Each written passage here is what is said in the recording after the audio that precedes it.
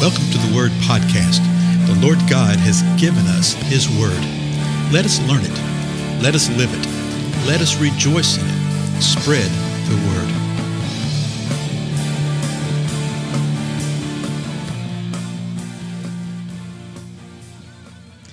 Well, blessings, everybody. This is Dale. Thank you so much for joining with me. I tell you, I had no intention of spending that entire last episode on one verse, or really two verses, one sentence. I thought I was going to cover the whole little thing that was going on right there. But it's just so significant, folks. It really is. It's just so important. And I think sometimes that we forget to look and just pay attention to what's going on. Let me remind you what it is. It's Matthew 24, verse 15. And Jesus himself saying, therefore, in other words, in light of what I've said here, when you see the abomination of desolation, which was spoken of through Daniel the prophet, standing in the holy place, let the reader understand. What do we need to understand? That Daniel was a real person and Jesus believed it. That Daniel was a prophet. That Daniel spoke of something called the abomination of desolation. That you can see that abomination of desolation, whatever it may be, and that it's actually going to be standing in the holy place. That's a major hint right there, I would think, right? Because this, what stands? We're not going to get into that right now, but we would do well just to pay attention to those kind of words. And he's telling them, when you see this, then verse 16, then those who are in Judea must flee to the mountains. And notice the imperative here. Notice the passion here. Jesus says, if you're in Judea, you must flee to the mountains. Because when you see that abomination of desolation standing in the holy place, Daniel's told us about this. If you're in Judea, you must immediately flee to the mountain. How can I say immediately? He gives some examples. Listen to what Jesus says about this, the very next verse. Whoever is on the housetop must not go down to get the things that are in his house.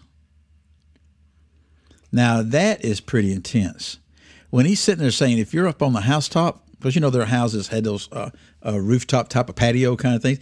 If you're up on the housetop, then when you see this happening, do not go down and get the things that are in your house. In other words, you don't have time to go and pack things up and to get your most precious items, this kind of stuff. You have to flee to the mountains then. Well, Jesus continues on, verse 18. Whoever is in the field must not turn back to get his cloak. What? Yeah. So if you're up on the housetop, you don't even have time to go down into the house and get things around there. You have to go straight down, out the door of the house. That's it. If you're in the field, don't turn back to get your cloak. Now, turn back where?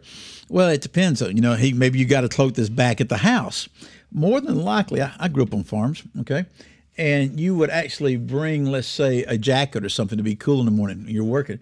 You'll hang that jacket over a tree limb at one end of the field right there. You may be on the other end of the field doing some work. You could be a good distance away. You could be a quarter of a mile away, half a mile away. He says when you see this, if you're in the field, don't turn back. Don't go back to get a cloak. Don't do anything. What is he saying in these two verses right here? That whatever's going on here, when this abomination of desolation is seen, it is standing in the holy place. Well, how are they going to be able to see into the holy place? Yeah, well, obviously they can't.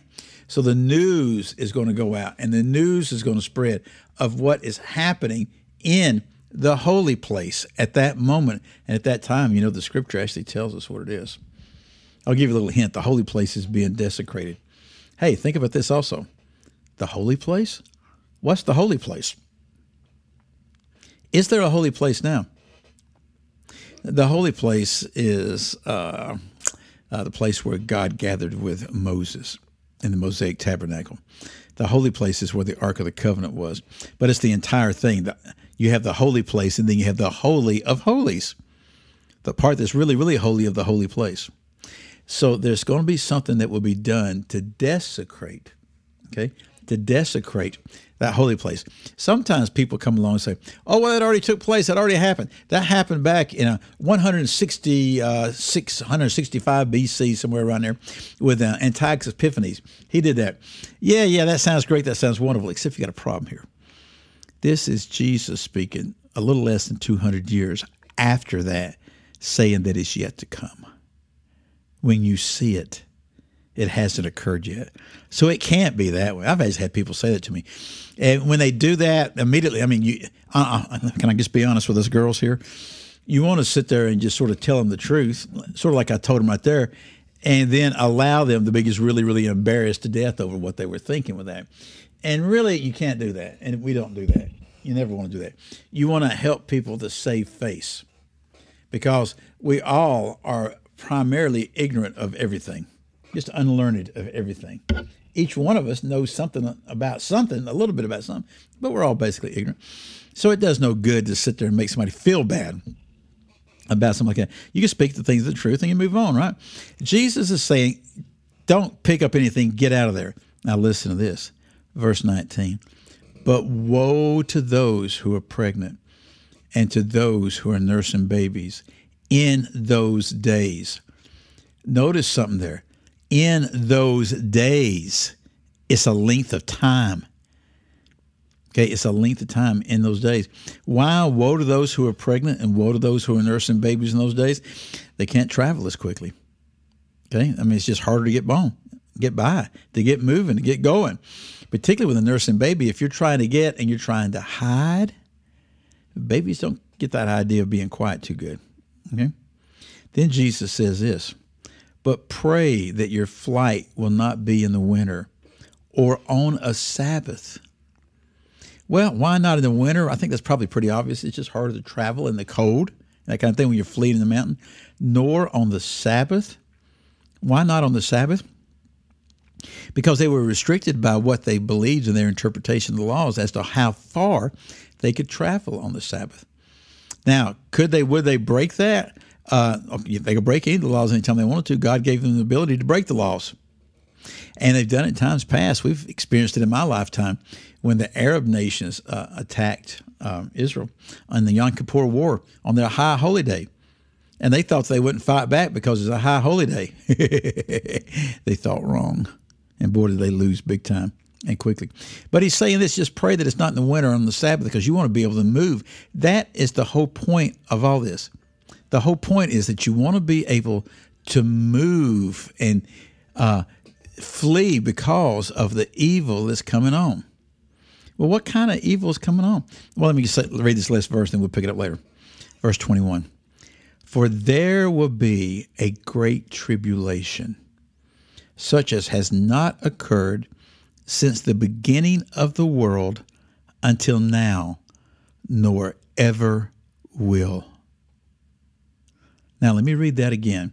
I'm going to read it again, and then I'm going to let it sort of simmer within our spirit. You know, sort of like you do good chili.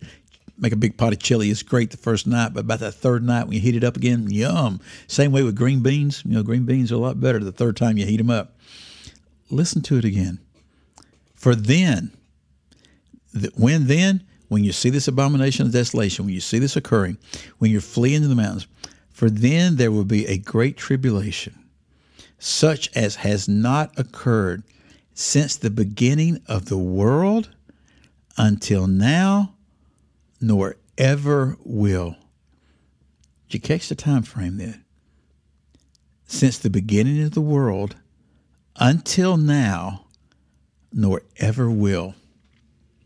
It covers a lot of time right there. What does that tell us about those days? Well, again, I'm Dale. Thank you again so much for your time. And as always, spread the news about these podcasts. Let people know about it. If you feel like the Lord moves upon your heart, go to my website, DaleMoore, MOORE.TV.